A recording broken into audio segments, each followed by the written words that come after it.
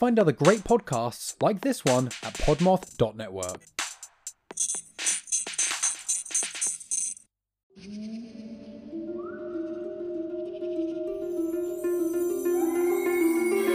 Hello, and welcome to Crime and Spirits, your new favorite true crime and cocktail podcast. I'm your host, Bree. And I'm your other host, Suze. We're best friends who are obsessed with true crime, and we love a good themed cocktail. So, we took our two favorite things and turned them into a podcast. Every Sunday, we release a new episode covering a different case or topic of interest. I'm the resident bartender here at Crime and Spirits. So, every time we get together, I mix up a drink that ties into the episode in some way, shape, or form, and then I teach you how to make one for yourself. That way, you can sip right along with us. We like to keep things conversational around here, so expect some tangents on occasion, as well as some cursing here and there. Think of us as a cross between Dateline and Girls' Night. So, come hang out with us every week while we learn a little something new together. We'd love to chat with you about whatever, really, but mostly true crime. You better buckle up, Buttercup. And sip tight. Let's get on with the show. Woo! Hello and welcome back to Crime and Spirits. My name is Bree. And I'm Suze. Thanks so much for taking some time to tune in. As always, this is my favorite day of the week. I very much look forward to our time together and I appreciate you being here. Yes, me too. Same. I love it. I'm really excited about today's topic too. It's very interesting. Yeah. So we've got something a little different kind of planned over the next few weeks. We're going to be diving headfirst into the land of cults. It's been a little while since we've done a good old-fashioned deep dive, and we're overdue. And I realized while preparing for this episode how much I really like doing these. So here we are. Here we are. This episode is going to be kind of an overview of cults. We're going to dig into the history a little bit, characteristics, definitions, examples, you know, that whole chestnut. Then next week, we're going to talk specifically about David Koresh and his ascent to becoming a prominent figure in the Branch Davidians. If that name doesn't ring a bell, perhaps you might be more familiar with the end of his story, which is the Waco siege/massacre. Nobody is decided on what the actual name of the event is. I feel as though they're still arguing about it 30 years after the fact. Yes. So there is that. So we're going to argue that out on the third episode. So over the course of the next 3 weeks, it's going to be all about different cults, specific cults, and then this one really crazy event that was really scary, but very interesting to break down. It was one of the first things I remember being played almost in live time through the media. So to me, that's what sticks in my brain about it. Yeah. Specifically. Yeah. After refreshing myself with it, I was like, it all just felt really familiar. Right. So our warning for this episode is just a little bit broad. Today is going to be more of just a general overview of what cults are and how we define them. This will require some discussion about things like violence, sexual assaults, and or suicides. We will not, however, be going into much detail. So all in all, things shouldn't be so terrible, all things considered. As a general rule, though, moving forward, just keep in mind that most of what we talk about on a weekly basis is sensitive in nature and is not suitable for all listeners. All right, so let's get to the fun part. These drinks look super amazing and they're very fall fun. I'm excited. Yeah. So we're talking about cults. How does one make a cocktail to suit a cult? A cult cocktail, if you will. The answer is you don't. You don't even try. You don't even bother. Yes. Instead, I'm just going to go full on fall on y'all and embrace the season because it is one of the best seasons. I think the best. It very much is. So we're going to lean on the use of apples, pumpkins, and any kind of fall related anything that I can get or find on the interwebs to offset all of this madness we're going to be talking about. Watch out. Prepare to be festive, at least in the cocktail department. I like it. I like it. This week we're making a candy apple inspired cocktail. We are using some of my old school fave booze, Smirnoff vanilla vodka and Fireball whiskey. We're going to mix it up with some spiced apple cider. So when I said we're going full on fall, I meant it. She was not kidding. Whoa. So back in the day, I used to be mildly obsessed with vanilla vodka and Diet Coke. I don't know why, but when I was 22, it was just like the best thing I'd ever tasted. I feel like Smirnoff vodkas in general was just the drink choice of rowdy teenagers. They advertised them well. The sleek bottles that all look the same, except for they were color coded. Well, and they're all different Vanilla's flavors. like a cream color. You could anything. 3 Olives came in after the fact with all their flavored vodkas, but some of theirs are weird. That's true. Give me some cherry, some vanilla, some apple, some basics here. You know, You don't need a lot. right? The Smirnoff also just happened to be on sale this week at the store. So when I picked up the bottle off the shelf, all sorts of memories came flooding back. And here we are now in possession of Smirnoff Vanilla Vodka. I like it. We're also going to mix in that Fireball whiskey, which was another one of my old standbys. I've never really mixed Fireball into drinks while I've been out. Yeah. So this is like a new thing for me. I love Fireball. I do too. It's like palate cleansing. It it really is. So, Brie, did you know that Fireball is actually a mix of Canadian whiskey, cinnamon flavoring, and sweeteners? I don't think I did. But bam, now you know. According to the official Fireball website, the spirit was developed in Canada in the mid-1980s and was not well known outside of Canada for a pretty long time. I do feel like it literally like fireballed itself onto the scene. Came in like a wrecking ball. Yeah, You can say 100%. it. We got jokes over here too, people. Watch out. So in college, when we wanted something cinnamon flavored, we drank Goldschlager Yep. because it had real gold flakes in it. Oh it my was God. like cinnamon syrup. We felt so warm and fancy I though. thought I was the fanciest. It was like the epitome of cool, right? It really was. Well, and then came Fireball. So Fireball was originally part of a line of flavored schnapps developed by Seagram in the mid-'80s in Canada. According to the manufacturer's history, the product was originally a Canadian bartender's efforts to warm up from the Arctic blast up north up there. So much like I did in college with Goldschlager. Yeah, I was just going to say. They were doing. I can this believe is it. Fitting. I like the story. I'm digging it. So the Sazerac Company purchased the rights from Seagram in 1989 and originally marketed Fireball as Dr. McGillicuddy's Firewater Whiskey, Dr. McGillicuddy. which I think they still make a root beer schnapps that's actually delicious. Huh.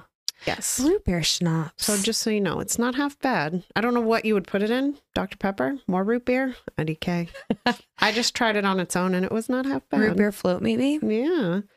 So when they renamed it Fireball, rebranded it, it literally just people went bananas for it like buck wild. The company got smart. They started utilizing social media, bartenders, i.e. giving away free bottles and swag so that they can use and advertise the product, and just basic word of mouth. And they did this all on a shoestring budget. They really didn't spend that much compared to some people. That's so interesting. Yeah. According to the website, Fireball is among the top-selling whiskey-related brands in the U.S., and it's also available in other countries now also. I believe it. They do sell it in like wine bag form with a tap on it. They also sell buckets of the airplane bottles. Like, Oh, yeah. I've they seen sell those. candy canes full of it at Christmas time. Like, it is. 'Cause People are very who passionate doesn't about it. love Fireball. I mean, I love so Fireball. good. So much sugar, so bad for you. But I mean, there are. so good. If I have it in the freezer for too long, it gets like a little syrupy for my liking, but still Yes. wonderful. So now that we have all that information locked in our brains, onto the cocktail itself. I'm calling it the Cinnamon Apple Martini. Like I mentioned, we're using Fireball, duh, and the Smirnoff Vanilla, duh.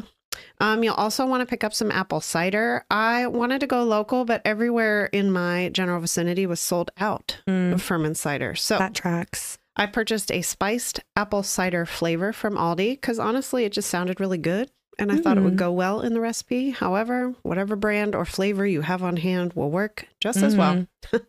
No judgments here. I also picked up some caramel apple dip and made up some cinnamon sugar so we could rim our glass in caramel and cinnamon sugar. Not necessary, but it'll definitely just make it yummier, both presentation-wise for your eyes and taste-wise, in my opinion. It looks really good. It is pretty good. I also grabbed a Honeycrisp apple to garnish our drink with just a little slice. Again, it's not necessary. It just looks pretty.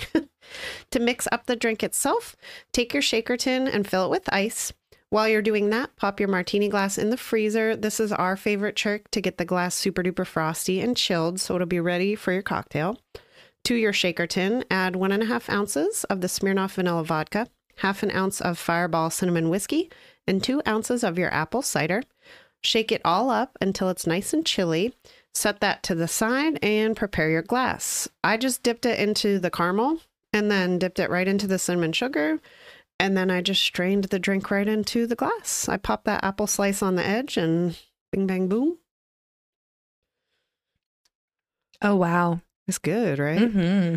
Tastes like a candy apple, but the caramel makes it like sweeter. I would definitely recommend the caramel. Mm-hmm. I think it adds a sweetness that cuts that really boozy taste a Yeah. little bit. Because this is a strengthy cocktail. Well, and Fireball, I feel like it's hard. The taste is so distinct Yes, absolutely. that it's going to, and it's very like pow in your face alcohol. Mm-hmm. And so I think that that's going to come through any mixed drink, really. The caramel with the cinnamon sugar really offsets it. Well, because I thought about maybe like an apple vodka or something like that, but I was like, I think we need the vanilla to sort of like Mm-hmm. even out that cinnamon. Yeah, brings up the sweetness factor. You have to with the Fireball. Yeah. Or you So can good, just though. shoot it, but I recommend mixing it into this martini. This is good. Try something. Yeah. Try something different, guys. And we're going to need it. Yes. So as you're finishing up making up your drinks, we're just going to listen to a quick word from one of our Podmoth friends. So sip tight and we will be right back. Today, we bask in the light of mustachioed greatness. Hi, this is Daniel Segura, host of the Mustachioed Podcastio. You like mustaches? You like movies? You like sexy Chicanos? Well, the Podcastio is the place for you. We are talking legendary mustaches from Charles Bronson to the Great Burt Reynolds to the OG Ice-T. Find the Mustachioed Podcastio anywhere you listen to podcasts. That is MOUST-achioed Podcastio. So, what is a cult? Oh, yes. What is a cult, indeed? That is what we're here to try and figure out today. We're going to start things off by digging into the literal definition. Then we'll discuss the many different types of cults as we know them today. We're going to wrap things up by looking at why people join cults in the first place and how you can recognize if a new group you've joined recently is, in fact, a cult. There was a whole website that was like, are you in a cult?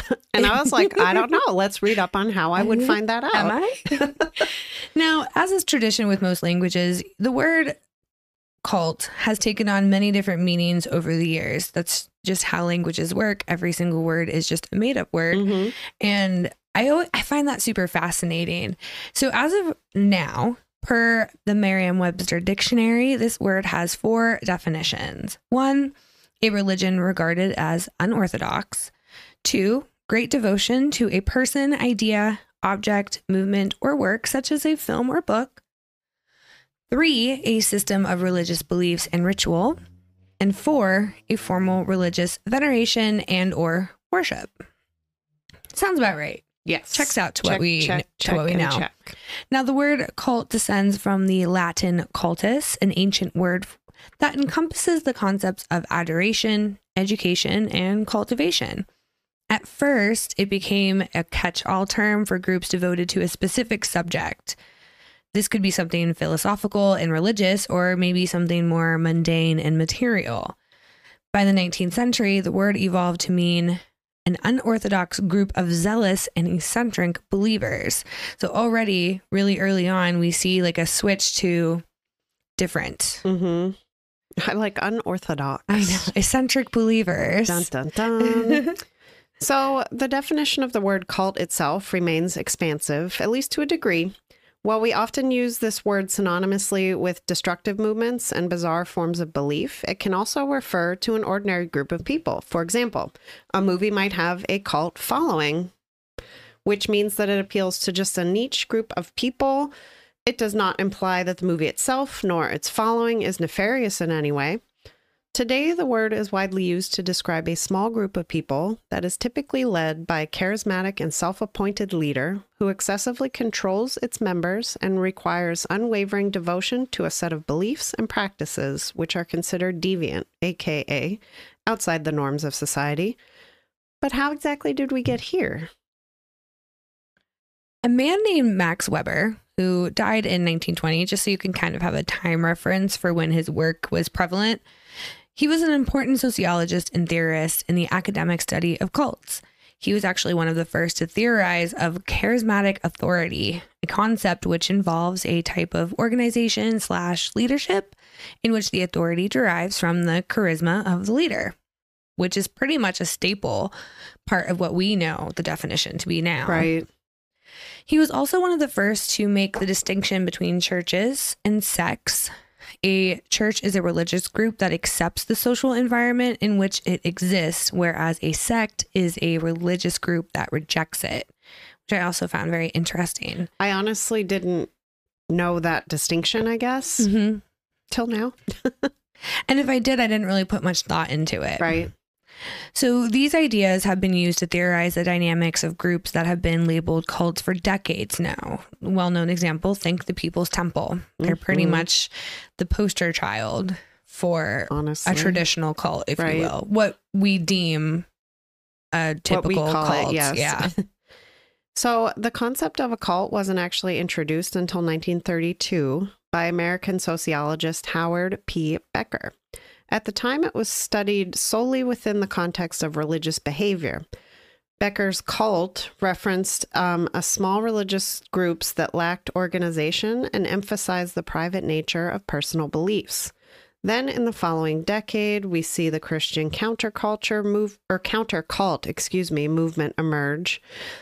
This was a social movement where certain Protestant evangelicals, fundamentalists, and a few other Christian ministries vehemently opposed religious sects and that they considered cults. So anybody that they deemed not like them, pretty much. That's what made me laugh. I was just like, oh, so they just were like, well, I decided that Just you're now, a cult now. right now. Yep.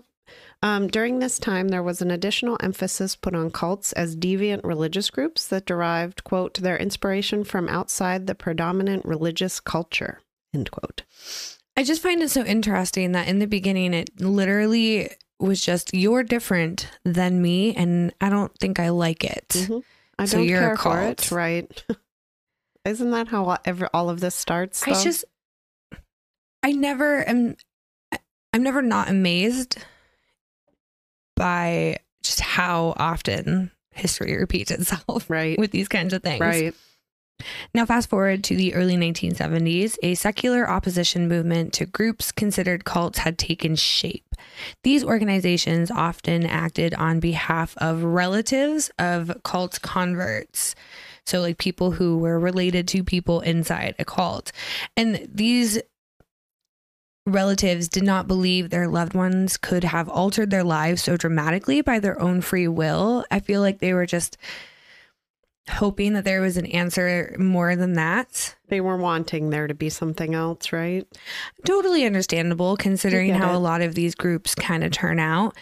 But this kind of led to a few psychologists and sociologists working in this field during this time, suggesting that brainwashing techniques were being used to maintain, the loyalty of the cult's members.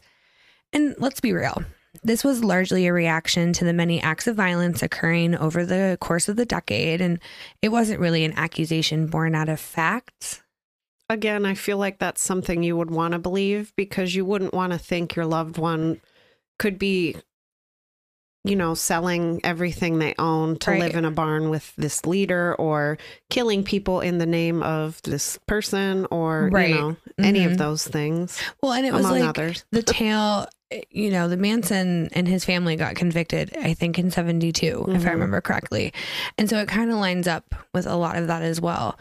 The belief that cults brainwash their members became a unifying theme among cult critics. It just was definitively a part of it. It was like canon for cults all of a sudden. In the more extreme corners of the anti-cult movement, techniques like forceful deprogramming of cult members were sometimes practiced.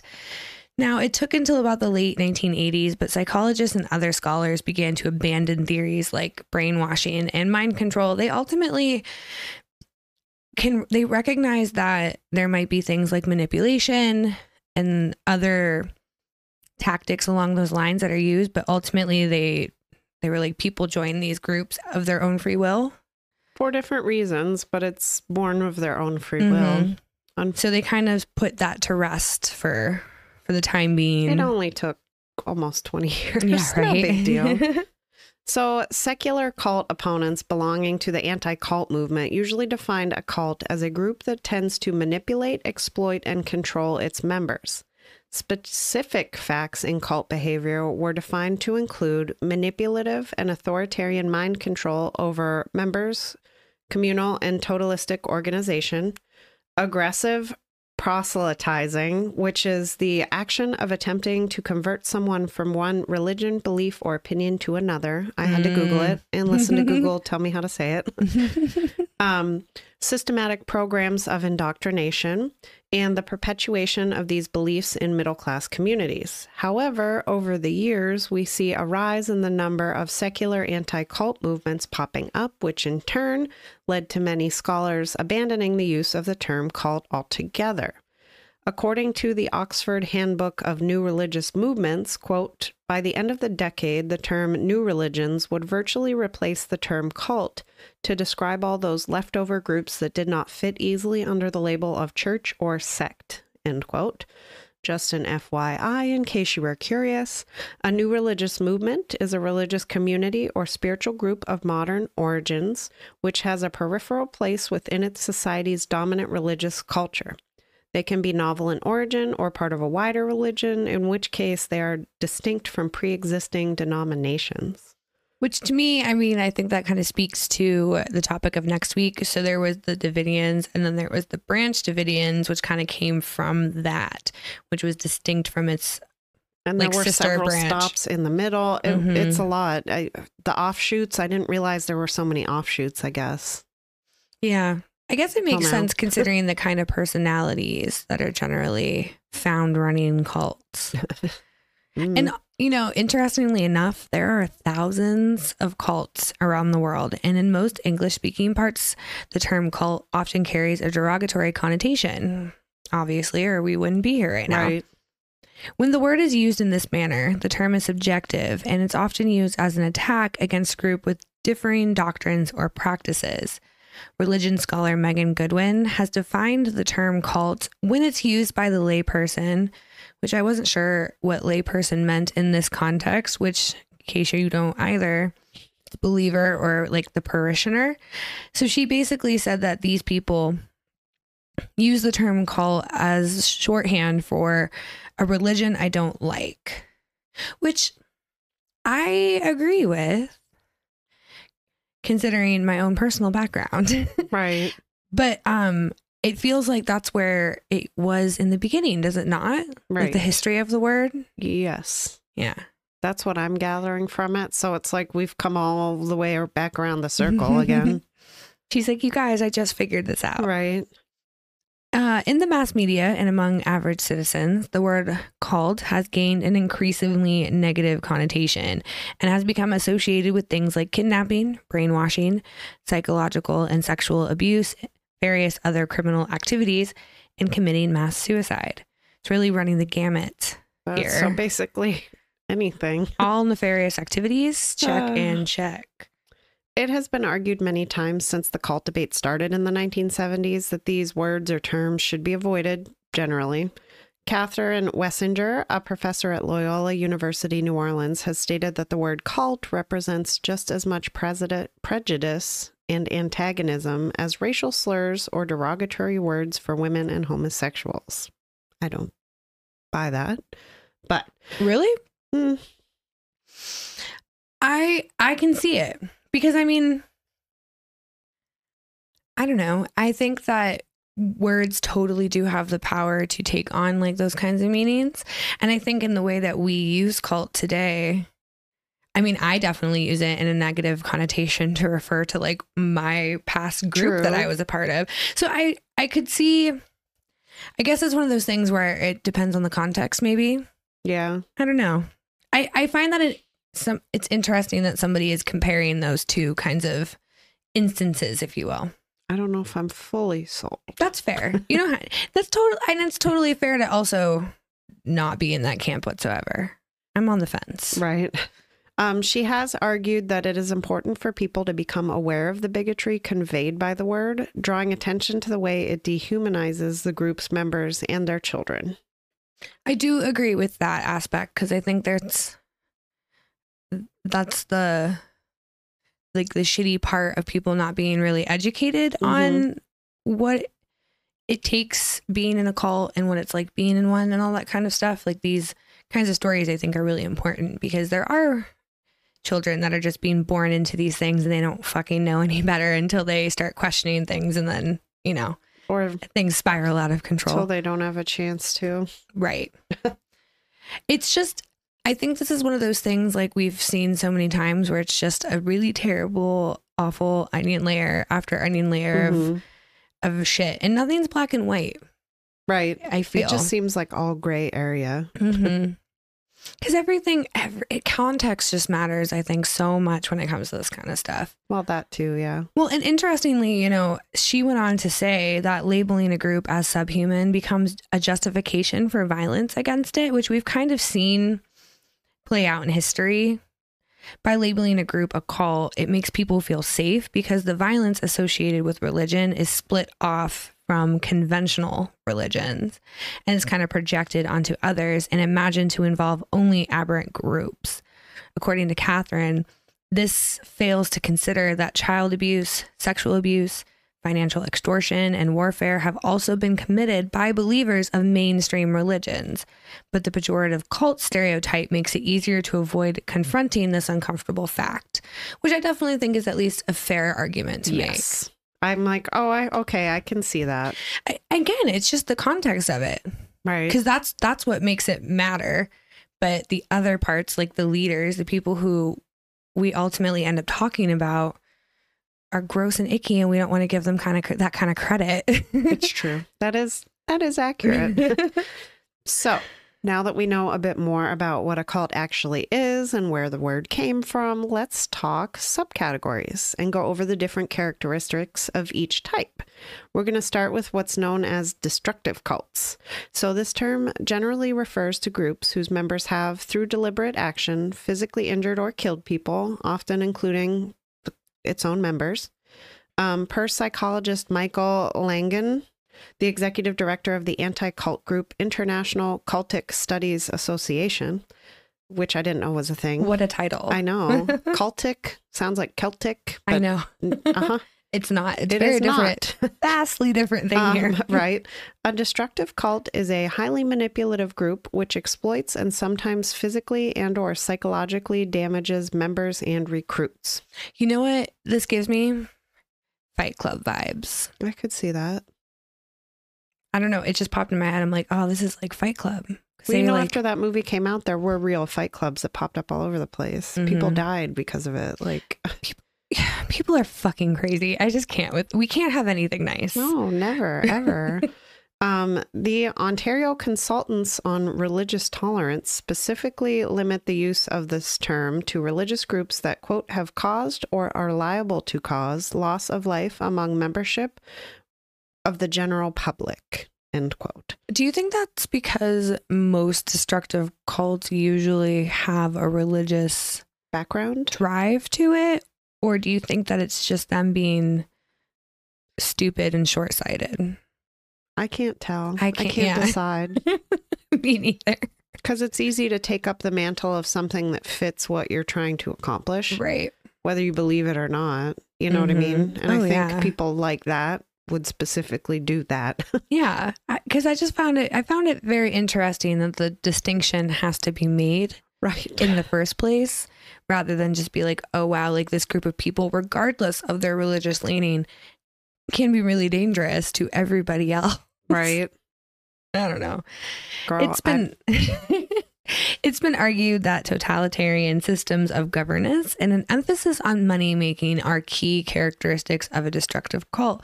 Hence, Fight Club and the soap in bringing down corporate America. I'm on to something here. It's all part of a deeper plan. In the book titled Cults and the Family, the authors define destructive cultism as a sociopathic syndrome whose distinctive qualities include, quote, behavioral and personality changes, loss of personal identity, cessation of scholastic activities, estrangement from family, disinterest in society, and pronounced mental control and enslavement by cult leaders, end quote. That's scary stuff. That's a lot, though. Mm-hmm. That's a lot. In the opinion of sociology professor Benjamin Zablocki of Rutgers University, destructive cult leaders are at an extremely high risk of becoming abusive to their members. This is largely due to the members' undying adulation contributing to, the said leader gaining a lot of power pretty quickly, which in turn causes his corruption and ultimate downfall. The tale as old as time. It truly is. The most common type of abuse accusation made against this kind of cult specifically tends to be sexual in nature. Additionally, these kinds of groups add a lot of risk to their members when they advise against seeking traditional medical care for any and all procedures or ailments. Some quote unquote religious groups that oppose standard medical care include, but are not limited to, Christian Scientists, which, whoa, buddy, that's a whole chestnut to crack open. That's like I don't even know, like a glacier-sized chestnut.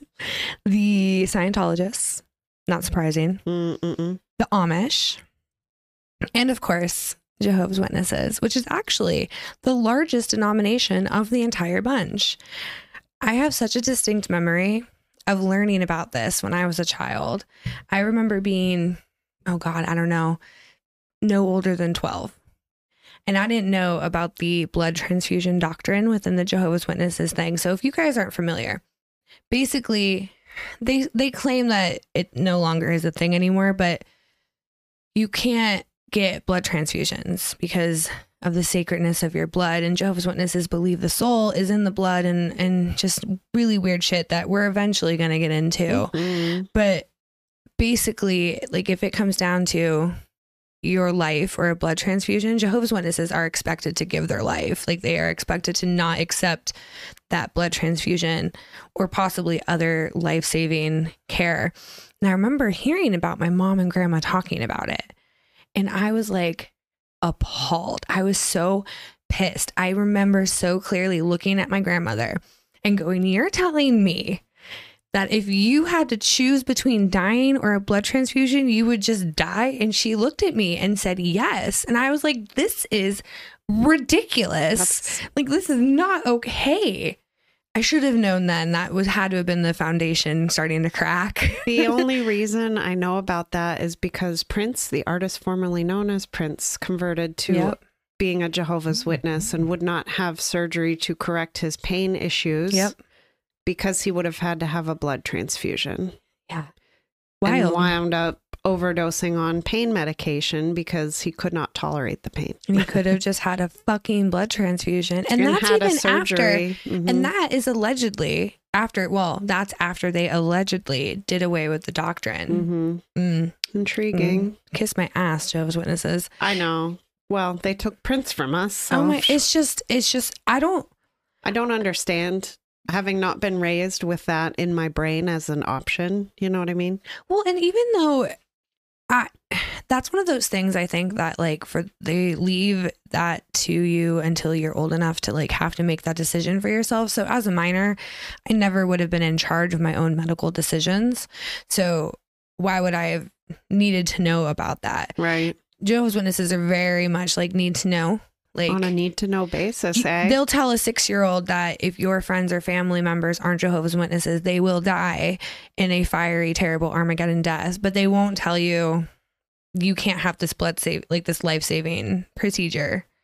I don't know. I choose blood transfusions and I guess dying in Armageddon. What I flames. just don't understand, and not even just within the J-Dubs, but like any person, individual who is like, no, thank you. Like, I get it. Like, doctors aren't infallible, but not ever trusting any kind of medical procedure, just solely relying on just like prayer or whatever it is that you do. Thoughts and prayers. That's what the Christian Scientists do.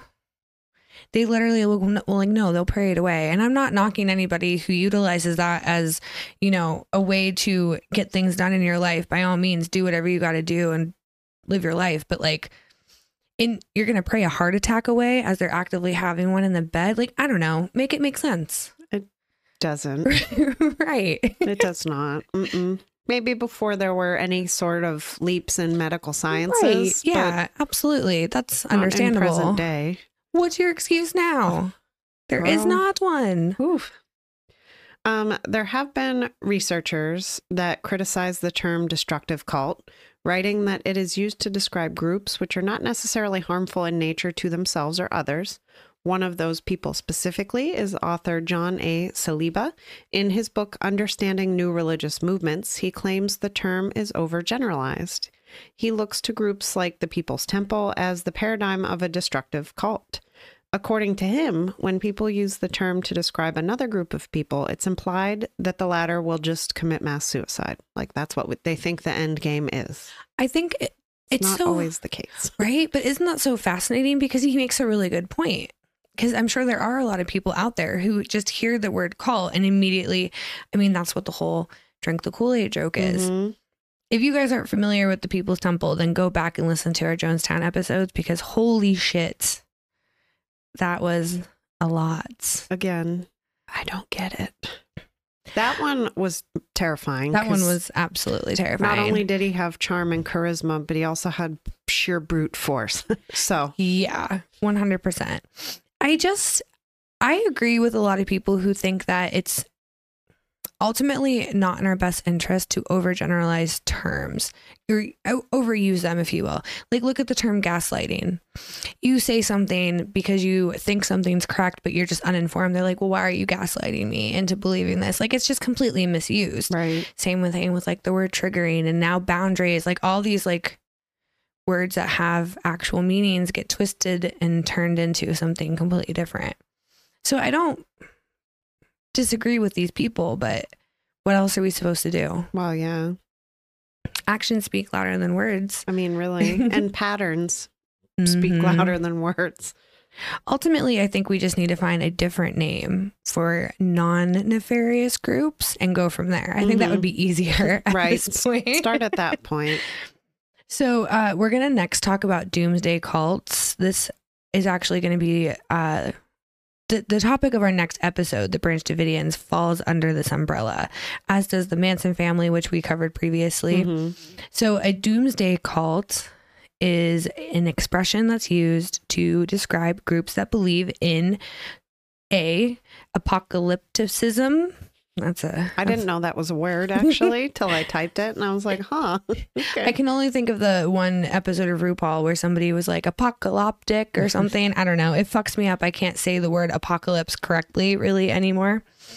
Either way, this is a doctrine concerning an imminent end of the world and an ensuing general resurrection and final judgment that's going to take place. Millenarianism is the doctrine of or belief in a future 1,000-year age of blessedness, beginning with or culminating in the second coming of Christ. So it's central to the teachings of groups such as the Plymouth Brethren, Adventists, Mormons, and you guessed it, Jehovah's Witnesses. Jehovah's. You guys, I was part of a doomsday cult once upon a time. Bum, bum, bum. It was a wild ride. This term is also often used to describe both groups that predict disaster and groups that attempt to bring it about themselves. So, like, for example, Jehovah's Witnesses speak of an Armageddon and 1,000-year reign and all of the things, whereas Manson was trying to spur on the end of the race world. war. Yeah. Mhm. Mhm. So in the 1950s, American social psychologist Leo Festinger and his colleagues observed members of a small UFO religion called the Seekers for several months. You guys, these guys, I know, I just did some light surface researching. we're going to have to Crazy bananas. go into them a little deeper someday, but we've got a little taste for you. So they were also known as the Brotherhood of the Seven Rays. They were a group of rapturists led by Dorothy Martin, who believed that a UFO would save them from a catastrophe set to happen on December 21st, 1954. They are believed to be the earliest UFO-based religion. I there's that. appreciate a strict schedule for my apocalypse, so thank you, Dorothy. It's true. Specific dates and all that. It's Mhm. helpful. So Martin told her followers that the U.S. was going to be destroyed by a massive earthquake or perhaps a huge tidal wave on a specific date. She allegedly received this message telepathically from aliens that she referred to as the Guardians. According to Martin, the Guardians would save the believers from the destruction by flying saucers that would take everyone to the home planet of Clarion. Interesting. So this author, Festinger, witnessed firsthand what happened before and after a failed prophecy from their charismatic leader. In my research, I found many of the followers did abandon the belief, but those who didn't claimed that their faith had saved the world from the disaster. Right. Rather than vice versa. That's the thing about these kinds of leaders in groups like this, is that there's always an answer. Well, it just wasn't time yet. Our belief is what made the earth safe. So it's going to be next time. I heard she moved the date back to Christmas. And then when it still didn't happen, she was like, oh, well, we must have saved the world with our belief. Right. So, okay. Whew. So he and his co-authors published this work in the book titled When Prophecy Fails, a Social and Psychological Study of a Modern Group That Predicted the Destruction of the World.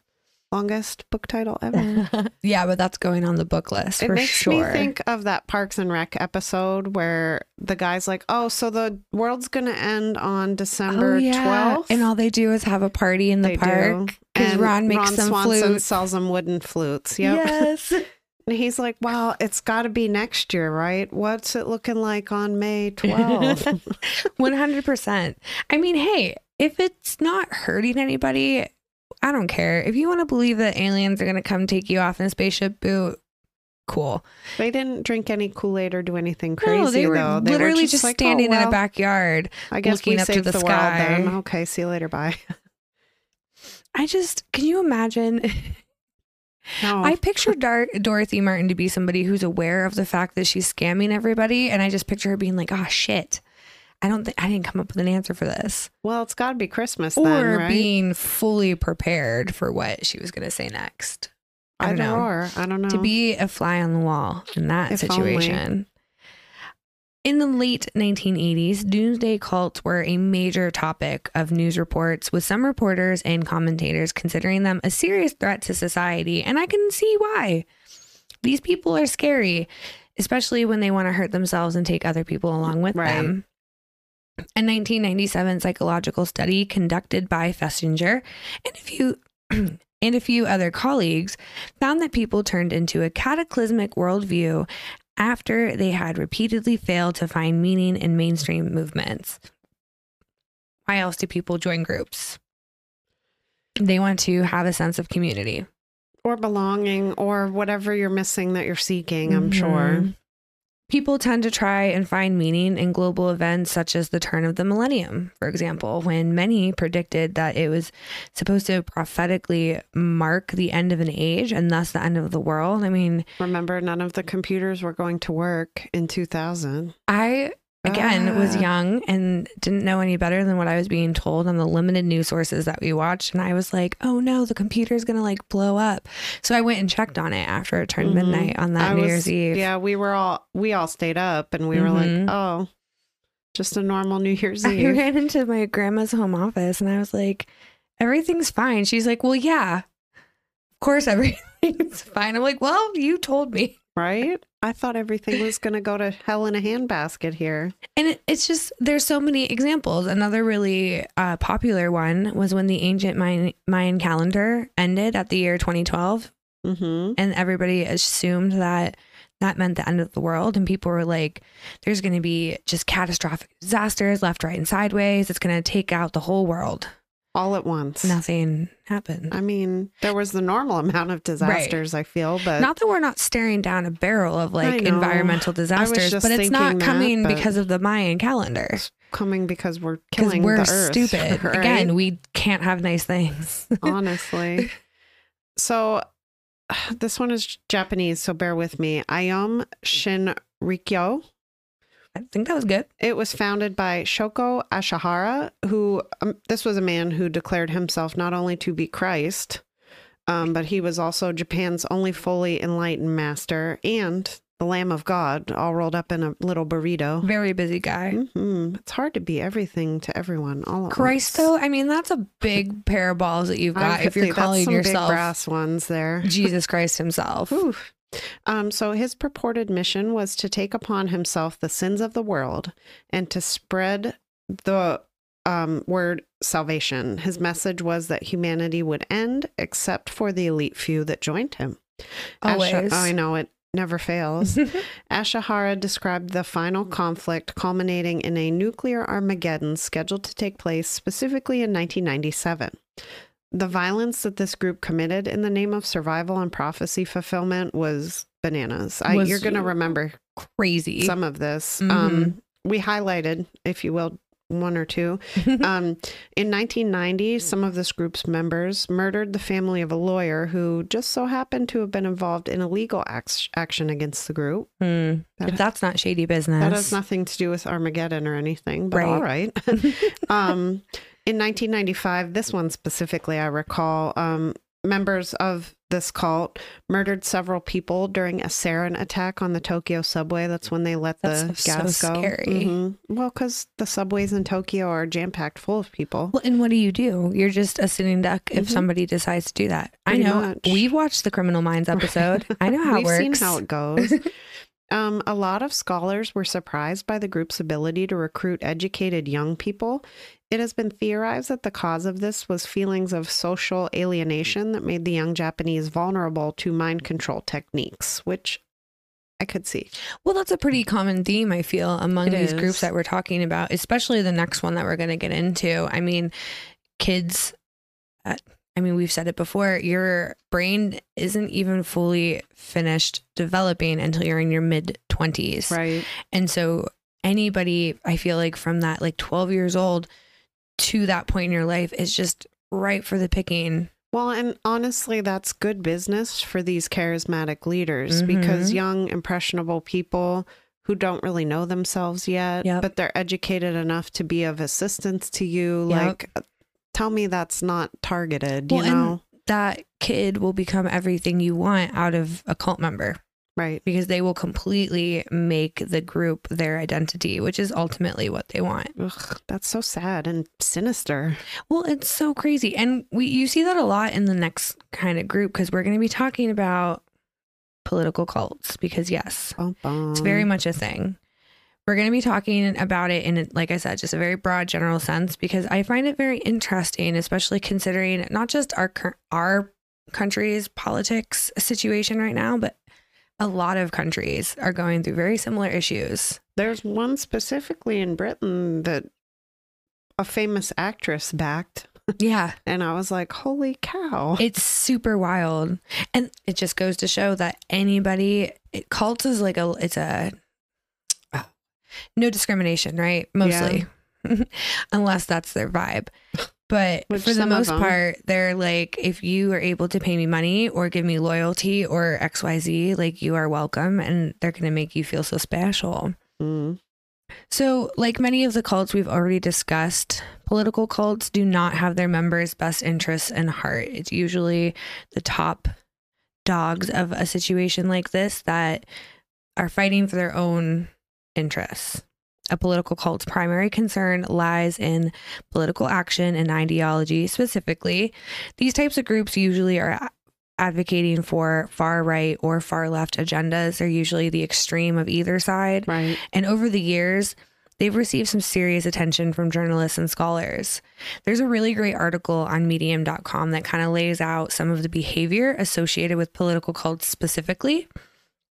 And I think that you'll find that this is something that we've read about in other countries happening. We are seeing this play out a lot in real life right now. Mm-hmm. I was very fascinated. So the first one, you find a sense of purpose in embracing a totalistic ideology that sees itself in intractable opposition with the evil other. This can occur even with the best intentioned groups. Sometimes it's just kind of like a side effect, if you Mhm. will. It's not necessarily what their main goal is. Yeah. Either way, cult leaders tend to encourage an us versus them mentality, which is when things can get really dangerous. Yikes. So in groups like this, you strive for the creation or recreation of a utopian society. And I find that utopian society is often one-sided. It's only utopian for you. for that group right, of people. for that group of beliefs, not for everybody. Isn't utopia a perfect world for everyone? I believe so. Okay, then that's not a utopia. Just putting that out there. They tried it. They tested it out. One of the third kind of, I guess you could say, ways to define it, your views in this group are defined and enforced by a select cadre of thinkers, leaders, and co-believers. This is part of what makes social media platforms so dangerous right now. It's far too easy to put yourself in an echo chamber of reinforcing beliefs across several different sites. And it's not even anything you're doing specifically. If you just happen to find content that you like and you watch it. I mean, you guys know how the algorithm works. We don't, but I haven't quite figured it out yet for Instagram. So if you have tips, let your girl let know. us know. I don't want to perpetuate this kind of stuff. I don't want any of that. I just want to put our drink videos out there. But I could see how that, it's like you look up one thing and next thing you know, that's all you're seeing is different versions of that thing. Well, and you're not really on Reddit all like that, but Reddit, I think, is one of the worst, probably, that and Facebook. Because Reddit, you literally search for communities that you are seeking out. Oh, yeah. So if you're already in that mindset of one of the extremes, you're going to be bombarded with like-minded individuals. And I just think that that doesn't leave a lot of room for critical thinking, for forming your own opinion. Like I said, both sides of any political groups, that this can fit no matter which one you're talking about. Right. Absolutely. Another, you regard freedom of expression as essential for your opinions, but it's problematic for others. Very much, I can say whatever I want, but you can't hurt my feelings. Also, in political cults, you often will consider the mere presence of someone who disagrees with you as threatening or harmful to the community. You see that a lot in like Scientology as well. Essentially, there's just a refusal to tolerate even the slightest deviation from what's considered your normal. That's crazy. Yeah. That's my 2 cents. That's crazy. That one's crazy. I mean, they're all. Number 6, you seek unanimous, basically, opinion and routinely dismiss alternative views as displays of disloyalty or fragility. Isn't that also crazy? Yes. I'm like, oh, that one's nuts. And then I get to the next one. I'm like, oh, okay, that one's kind of nuts too. But I mean, and I think the thing that's really wild to me is that I think every person is guilty of displaying one of these. Because like, I mean, I've definitely been guilty of like, I don't want to talk to anybody. If you don't like me, then I don't want you. You know, we've all been there. Right. We've all for been sure. there. But I think in this kind of cult specifically, it's all of them, all of these little things being part of one group. Yes. It's the compound of all of them that makes it all of it what lumped it into is. one big group. Mm-hmm. So another tenet, I guess you can say, you prefer to shape others in your own ideological image than encouraging them to think for themselves. And I feel like that's a really big one with cults in general, but I can definitely see it in here. You got to always be fighting for the greater good, but that's just what your leader says it is. Right. You feel compelled to confess past ideological sins and demand similar confessions from others. That one I found really odd. I was reading it and I didn't fully understand it. Basically, it was like you used to think one way and then you're ashamed of it because you now think the other way. Or like, tell me that time you doubted what he said. Was my take on it. Ooh, that's very much a thing in Scientology. Like, tell me about your darkness. And then they can tell me about your darkness. And then the last one on the list is that you tend to see individuals as not much more than dualistic manifestations of good or evil. Because as we all know, there is no such thing as black and white. There is no just good or just evil. Not a lot of the time anyways. Right. It's not good. Not good, Lynn. Nope, we don't like it. So here are some examples of political cults. The first one being the La Rouche movement. This was a political and cultural network promoting the late Lyndon LaRouche and his ideas. The movement originated within the radical left in the 1960s, and over the next 2 decades, many Democratic candidates actually ran on the LaRouche platform. Sometime in the mid-1970s, the network began to adopt viewpoints and stances of the far right. During its peak, the movement developed private intelligence agencies and contracts with foreign governments. That's crazy. In 1988, LaRouche and 25 associates of his were convicted on fraud charges related to fundraising. What? You're telling me everything wasn't all on the up and up, Brie? I'm so surprised. I am stunned. Stunned. I'm just stunned. Some of the main goals of this movement are as follows. I just picked a couple that I found that kind of, I think, all encompassed their platforms. They made me giggle. Yeah. Mhm. So one of them was the restoration of the Glass-Steagall Act, which will essentially separate commercial banking from speculative investment banking. I don't fully understand how or why this works this way, but basically it's an act that protects the former and it does not bail out the latter. So it's setting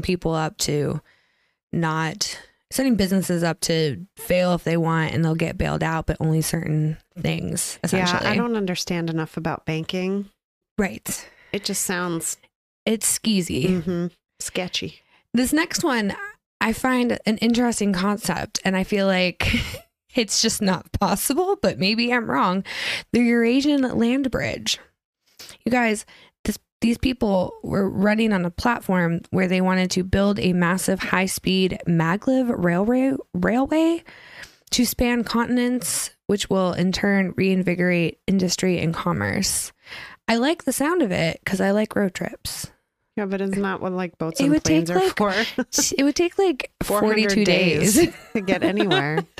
How would you stop? Over the middle of the Atlantic Ocean? Right. Are we making like resorts floating in the air? Don't give them any ideas, Suze.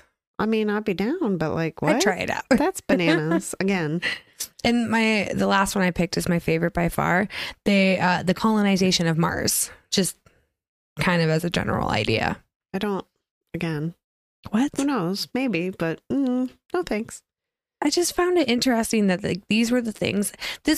And people were like, hell yeah. And that's the thing, right? What makes it a political cult is that there are people that are so unbelievably dedicated to this platform specifically, that over how many decades, right? So many people ran. While this man tried to run for president and failed several many times. Like obviously something here isn't.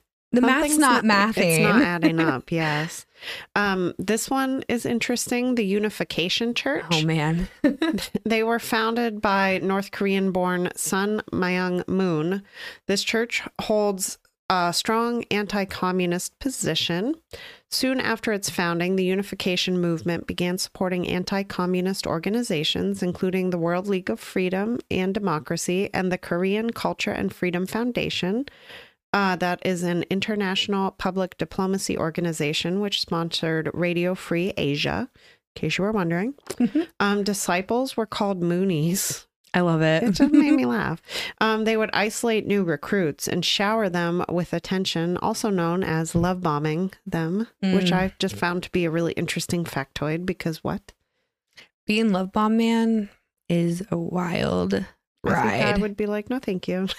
Well, the way that people do it, it's just they give it to you and then they take it away so abruptly, so it leaves you off balance, like off kilter. And that's the whole point of it, right? To get you off of your center, I feel like, if you will. Yeah, and I can't speak in this sense, but I feel like in the relationship sense, for example, like this is really big with narcissists.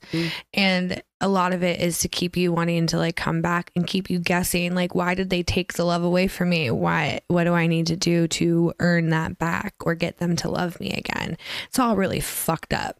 I don't care for it. No, no, it's not fun. Don't like it. 0 out of 10. Would not recommend. So the unification movement was criticized by both the mainstream media and the alternative press for its anti-communist activism, which many said could lead to World War III and a nuclear holocaust.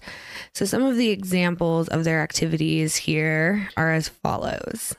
So in 1974, the Unification Church supported Republican President Richard Nixon and rallied in his favor after the Watergate scandal, with Nixon eventually thanking them personally for it. In 1975, Moon spoke at a government-sponsored rally against potential North Korean military aggression on Yaodui. I don't know how to say it. It's Yeouido Island in Seoul to an audience of around 1 million people. So there were 1 million people listening to this message. Wild. Just in person, not even over the radio waves and through print and all that. Right. The Unification Church also owns several news outlets, including the Washington Times, Insight on the News, United Press International, and the News World Communications Network. I wanted to make sure we added that last part because some of those publishers are still publishing information that's widely consumed by people. Intriguing. You know, everything can be found on the interwebs now. So it's like, it's even more far reaching than it previously was. So be mindful. Just always make sure you guys are checking your sources. At least like 12 times. Checking everything.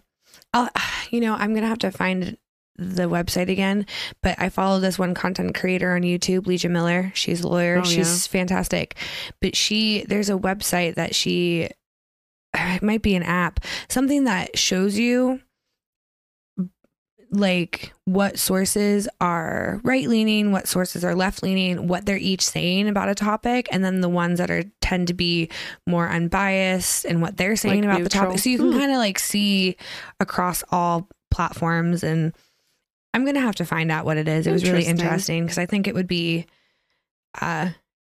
just kind of fun to see what the difference. I use like 25 sources on any given topic. For this one, though, you could tell, especially when we get into part 3, which way everybody was leaning. Oh, it was very distinct. 100%. I was like, wow, they're very in favor of X versus Y. You know what I mean? It's a very polarizing topic, which I think is going to be really interesting to talk about because I don't personally know a lot about it. I didn't. I learned a lot. My knowledge and information about cults truly only comes from my own experience and what I've learned about since kind of coming out of that situation. So to me, all of this is just like, obviously we all know Manson and we all know Jim Jones, but like outside of that, it was really interesting to dig into all this kind of stuff. Well, I didn't realize cult had such a varied and illustrious background just as a general term, you know? So language is weird like that. It is. It's so interesting. Slang is a perfect example of it, just how people can take a random word. Like people, I think of what they're saying, like if you're capping, you're lying. Like that's what sense does that make? None. But that's the whole thing. I don't know. Right. It's what the kids say. I'm too old for that now. The 19-year-olds I work with keep me young. So in addition to the type of cults we've already mentioned, there's also racist cults. Think the KKK. Terrorist cults. Think Al-Qaeda. And sex cults. Think NXIVM. These will all be discussed more in depth at a later date. I didn't want to drag this on and on and on forever. Because honestly, we could be here for 47 parts if we really wanted to be, truly. We'll likely save those ones for kind of another deep dive into cults a little bit later down the road. But for now, we are going to discuss one last one. And we're going to dive into polygamous cults. Ugh. I just find it very interesting. And we also picked one specific that kind of go into the topics we're going to be talking about in the next couple of weeks. Yeah. So that's another reason why these specific subcategories were chosen. So polygamous cults teach and practice polygamy, obviously. And in case you aren't sure what that is, it's a marriage between more than 2 people, most often polygyny, which is when one man has multiple wives. Which I didn't actually know there was a distinction. Mm-hmm. Yes, I was unfamiliar with that. Oh, yeah. It has been estimated that there are around 50,000 members of polygamous cults in North America alone. Often, polygamous cults are viewed negatively by both legal authorities and mainstream society. People aren't really down with a lot of that. And this view sometimes includes negative perceptions of related mainstream denominations because of their perceived links to possible domestic violence and child abuse and so on and so forth. Which, I mean, in some instances is warranted. I mean, at the end of the day, I feel like I don't really have a problem with it as long as everybody is consenting adults. If that's how you want to live your life, by all means. I'm far too jealous. And I also am far too lazy to want to have any more than just one partner. Also, That's a lot of work. it's kind of illegal. Right. So there's that. I don't know. It's the marrying part. If you want to have multiple partners, whatever, blows your hair back. Yeah. But like the marrying of all the wives, like what? Why? It's just an interesting thing that I don't think I will fully ever understand. No. But I did find this next part really, really interesting about the history of it. It is intriguing. So from the 1830s to 1904, members of Mormonism's largest denomination, the Church of Jesus Christ of Latter-day Saints, i.e. the LDS Church, performed polygamous marriages. They were called plural marriages by the church at that time. What an interesting distinction. Now, in 1890, the president of the LDS Church, Wilford Woodruff, issued a public manifesto announcing the cessation of new plural marriages. So basically, you can't do them anymore. But the ones that already happened is cool. It's fine. Your grandfathered in. Anti-Mormon sentiment waned, as did opposition to statehood for Utah, because you guys, they literally were not allowing Utah to become a state because of the Mormons being polygamous. When I read that part in her research, I was like, I don't remember learning about this in school. And I sure did. Teach it in school, I sure did why. Google it. I was like, they were like, fuck you, Utah. No. Well, and back then No, the thank United you. States would take it if they wanted it, forcibly or otherwise, for the Right. fact that They they were said, like, no thanks. No, sir.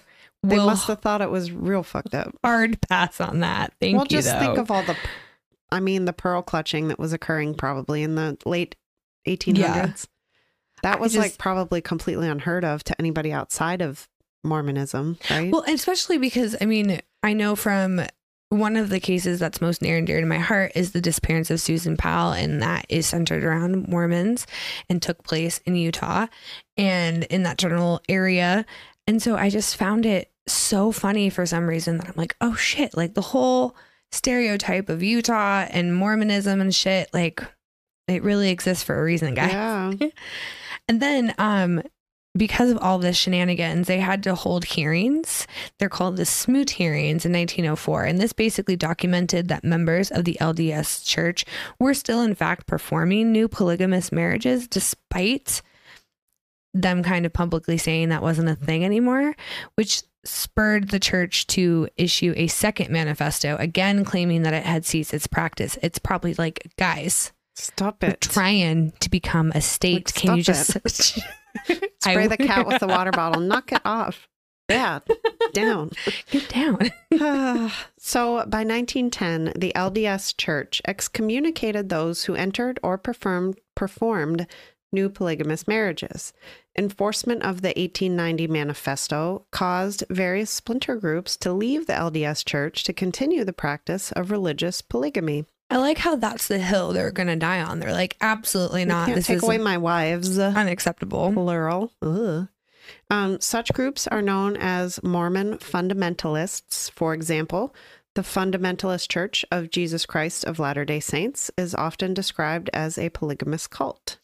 It's such a long name. I know, and it's so close to the original group that mhm. it's like, wait, did I read that correctly? Yes, because fundamentalist is in it. Which is, I feel like, probably a big part of why they do it. It's if that's the difference. Like they're like, we want to continue getting married in plurals, and they're not letting us anymore. So that's the sole difference Well, that's between denominations. That's what the church was built on, Brie, originally. That's why we're going back to the Sometimes basics. these things need to change or I'm not just be done in saying, the I first don't know. place. It's fucking wild. The thing that people can and will get away with under the name of religion is fucking insane. Well, and like you said, that's what they're choosing to like leave their religion for and create a whole new one is lack of multiple wives. Like what? I don't get it. I don't know. If you guys have more insight than me, please let me know. Yeah, if you just happen to be a Mormon out there, then understand tell me how this works. practicing polygamy. Yeah. Let me know. I And have then, some questions. Like, I can definitely, like, I logically understand, like, polyamorous relationships. I don't judge anybody who is in them. If that's No, what for works best sure. for you, If by all that's what means. floats your boat. But I don't know. There's something about the religious context to me that makes it gross. Right. That could be my own bias, though, against A lot of these religion in general. A lot So of these groups take it to mean like, well, God said I should have more than one wife. maybe that's what so skeeves me out. I'm not entirely. Either way, God did not tell you that. it makes me feel real icky. Yes. So, why do people join cults in the first place, right? We just spent all this time talking about how terrible they are. So, why start? What if you're not born into it? you know? Exactly. And how do you know when you're in one? So, we're going to start with the first question. Number one, you don't know that you're joining a cult. Most people don't recognize that the group they're joining is considered a cult. They don't generally advertise that on their flyers. It's true. The kind of individual that is more likely to be attracted to a cult may have certain vulnerabilities that make them more susceptible to joining. Like I was telling Suze before we started recording, Jehovah's Witnesses will often read obituaries and purposely seek out people who just lost somebody to then go and be like, hey, here's all these things. That's fucking Doesn't it sound cutthroat, great? man? That's wild. You are you are told to do these kinds of things. Pick people at the lowest of the Mhm. lows. Vicious. Well, and it fits right in with what cults do. They prey on the vulnerable. Right. Ultimately. I mean, for sure. Look at Charles Manson. Exactly. So the person that may or may not be joining this cult has unresolved insecurities or traumas. A study found that many cults members experience attachment insecurity prior to joining a cult. Their insecurity may drive them towards a group that promises acceptance. Once they've joined, the individual is usually distanced from outside influences. This can include family, friends, work, etc., etc., etc. This causes the person to become dependent on being in the group and develop suspicions of anyone outside. This tactic also ensures that leaving the group would prove too difficult after being separated from the outside world and pretty much anyone and everyone you care about for however long. Could be Right. weeks, months, years, decades. The longer it is, the harder it is. This is part of why some people suspect that cult members are brainwashed. There is some science behind this idea, as members are often told they're being persecuted by people outside of the group. And if you're not having any interactions with anybody outside of the group, it's easy to take that at face value Mhm. and accept it as truth. Especially when it's being repeated to you Over on and a over and regular over. basis. I feel like Mhm. that was something that we saw a lot in the Jim Jones situation and with Manson. Manson constantly told his followers how the end of the world was near and terrible, terrible things were going to happen. And same thing with Jim Jones. Mm-hmm. So another reason why people join cults is that they're just flat out manipulated. Just completely manipulated into joining. Cult leaders often promise to reward members in some way after joining. They are given a sales pitch to end all sales pitches, and they will do anything they can to talk you into wanting to dedicate your life to this in some kind of way. You know, they might tell the individual that they'll move up the ranks within the cult kind of quick, or that something really special is going to happen to their group and only their group. It's that exclusivity, I think, too. Yes. That adds like a mystery to it. Many people believe that a lot of people in this kind of situation are more victims rather than members, because they're often subjected to psychological manipulation tactics that lure them into making unhealthy decisions for themselves. Like, give me all your money, all your possessions, your wife, your kids, your whatever, you know. Yep. any You're of it, devoted all to of this it. life now. A reason people might stay in a cult is because getting out is just really difficult. There are some members who just don't have any contact with people from the outside world whatsoever. So it can be nearly impossible, if not completely impossible, to get help. In many instances, the individuals don't have the financial resources because they've given it all up or it's been taken away from them. They've been bamboozled. Right. So they can't find a new place to go or a way to get out. Others are just too scared, flat out too scared to even try. A lot of times in these situations, you're threatened. I'm pretty sure I've heard Leah Remini say that she was monitored when she would use computers, and she was threatened if she went on the set of King of Queens and said this, that, and the third. Like, right. Even like I mentioned earlier, Jehovah's Witnesses telling 6-year-olds, like, your friends are going to die if they don't become Jehovah's Witnesses. Like, even that is a manipulation technique because you're traumatizing a 6-year-old. I didn't want to make any friends. Right. Literally walking into kindergarten being like, everybody's going to die because I know something that they don't know. Oh, jeez. But then like being treated as if my family is crazy, which I understand now why like, looking back on kids' it, parents didn't want them to play with me. But, at the time, it probably did not feel wonderful. Right. Well, because they literally nickname, like, it's called The Truth. Like, everybody calls it The Truth within the organization. And like, it's part of the indoctrination. It's wild. It's fucking wild. So we're going to take a quick minute before we skedaddle today to talk about potential signs that you're in a cult, because these things can be really dangerous and situations can escalate. And while it can sneak up on you, I feel, even with the best intentions in the world. And even if it's not dangerous for you, it could be dangerous for a loved one. Unfortunately, there's a lot of child abuse that takes place in organizations like the one I grew up in. And because a lot of times they're told to keep everything hush hush. You don't go to authorities. You don't talk about it. So I think it's important that we educate ourselves to know what to look for. Now, according to the Cult Education Institute, there are specific warning signs that you can be on the lookout for within your groups. So one of them being the absolute authoritarianism. Authoritarianism? I was like, there's too many T's and I's and without accountability. So basically, they're in charge of everything. What they say goes, but if something goes wrong, they're not going to take any accountability for it. There's also zero tolerance for any criticism or any questions. There's a lack of meaningful financial disclosure regarding budget or how they spend the money they're taking from you. Unreasonable fears about the outside world that often involve evil conspiracies and persecutions. A belief that former followers are always wrong for leaving and that there's never a legitimate reason for anyone else to leave, which is wrong, by the way. Right. Incorrect. In case you were curious. Abuse of members is a big one, and this can be any form of abuse. It's not just physical or sexual. It can be the mental abuse, a combination, emotional, any and all. Records, books, articles, or programs documenting the abuses of the leader or group are hidden away and for only a few select to see. Followers feeling that they are never able to be quote unquote good enough. That one hits hard. That was a big part of my struggle towards the end there. That's so sad. 19 years old, and I'm like, what a fucking way to grow up, man. It's fucking. I can't wait until we have we're gonna have to do the episode sooner or later. I think I'm finally at a place where I can like talk about it without kind of being triggered by my own experiences. Because let me tell you guys, it was a fucking wild experience to come out of that. But all of these are so true, but they're also so innocuous on their own. Like, not so much abusive members, but like not sharing the budget.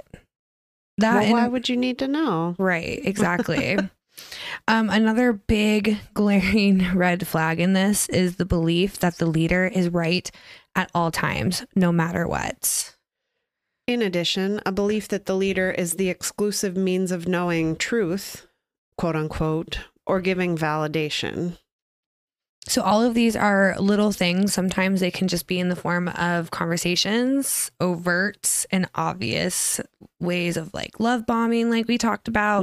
There's a lot to this, and it can get really scary really fast depending on the situation. So if you or someone you know is part of a group like this, or is considering joining a group like this, or perhaps has just left one, the Cult Education Institute is an amazing resource, and it's a really great first stop to direct them to. We're going to make sure it's linked. Also, if you are savvy with Reddit, one that really helped me, there's actually a subreddit called Cult Survivors, and that is just a lot of people who share their experiences, and it's kind of a support system. I never posted. I don't engage a lot on Reddit. I'm mostly there to read, but that in and of itself was really helpful. There was also one called XJW, which is obviously tailored specifically to like what that group does.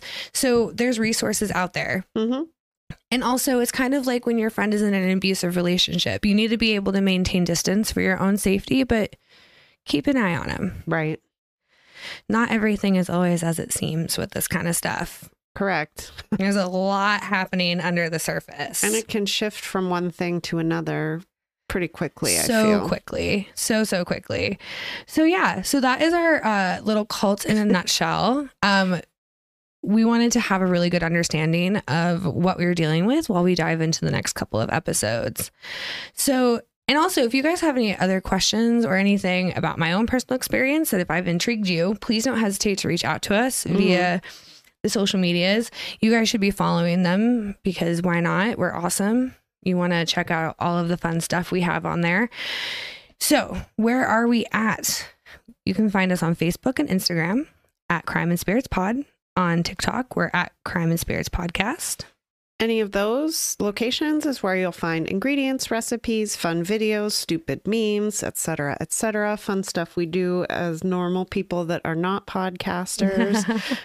If you'd like to follow us personally, you can find us each on Instagram. I am at Suze, not Susan. And I am at Brie_not the cheese. If you are into what we're doing over here, we'd really appreciate it if you just took 2 minutes out of your day to go leave us a rating and or review. It really helps us get out there more, and it's really just fun to see what you guys think about what we're doing. It is pretty darn heartwarming when we get a nice little message or 5 stars. We appreciate it so makes our much. days. It really, really does. If there is a case or a cocktail or a liquor or literally anything that you want us to check out, dive into for you, you can shoot us an email at crimeandspiritspodcast@gmail.com. And finally, if you are interested in becoming a monthly supporter of our podcast, there is a link for that in the show notes. Feel free to smash that link. Smash that link. Ooh. And as is tradition, we have to have a funny joke to shake off the heebie-jeebies. Yes. I know I'll need it after today, next week, and the week after that. Pretty much every week. All the time. Yep. Okay, so why is it that if you donate a kidney, people love you, but if you donate 5 kidneys, they call the police?